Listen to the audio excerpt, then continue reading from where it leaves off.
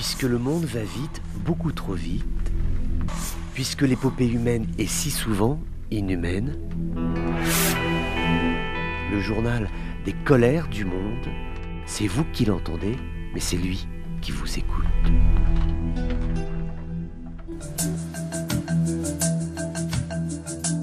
Bonjour à tous, bienvenue dans ces colères du monde. C'est un chiffre bien mystérieux qui est donné par de nombreuses estimations à Derna en Libye.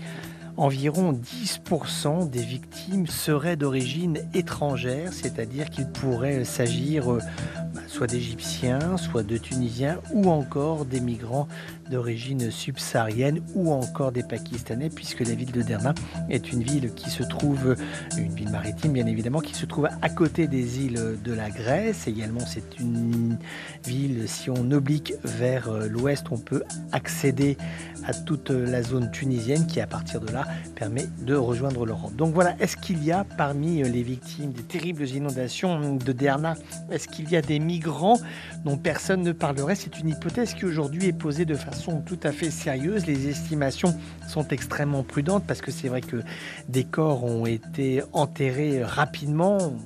Vu le nombre de victimes, ce serait quasiment impossible de redéterrer les gens pour les réenterrer afin de les identifier tout à fait précisément, sachant qu'il y a toujours beaucoup de difficultés sur zone, puisqu'il y a environ 40-43 000 personnes selon les estimations, personnes qui ont quitté tout de suite après la catastrophe la ville de Derna, qui sont revenues. Certaines ont retrouvé une maison, un lieu où vivre, où s'abriter tout simplement, mais certaines n'ont pas trouvé, donc sont reparties à la campagne. Donc voilà, il y a toujours beaucoup d'incertitudes, mais c'est un point qui est intéressant, celui des migrants clandestins, puisque aujourd'hui il est fort peu imaginable que ceci ait échappé à la catastrophe absolument dramatique qui a touché cette ville, et forcément il y a des familles qui doivent être dans l'attente de nouvelles, forcément il y a des organisations humanitaires qui doivent être attelées à leur recherche. En tout cas, c'est un point qui est tout à fait stressant aussi pour toutes les familles et tous les proches, de savoir est-ce que finalement ceux qui cherchaient à rejoindre l'espace européen,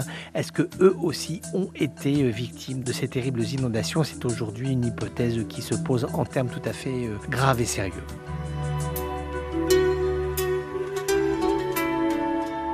Voilà, c'était les colères du monde d'un jour comme les autres, mais qui n'étaient pas tout à fait comme les autres. On se retrouve bientôt pour d'autres colères du monde.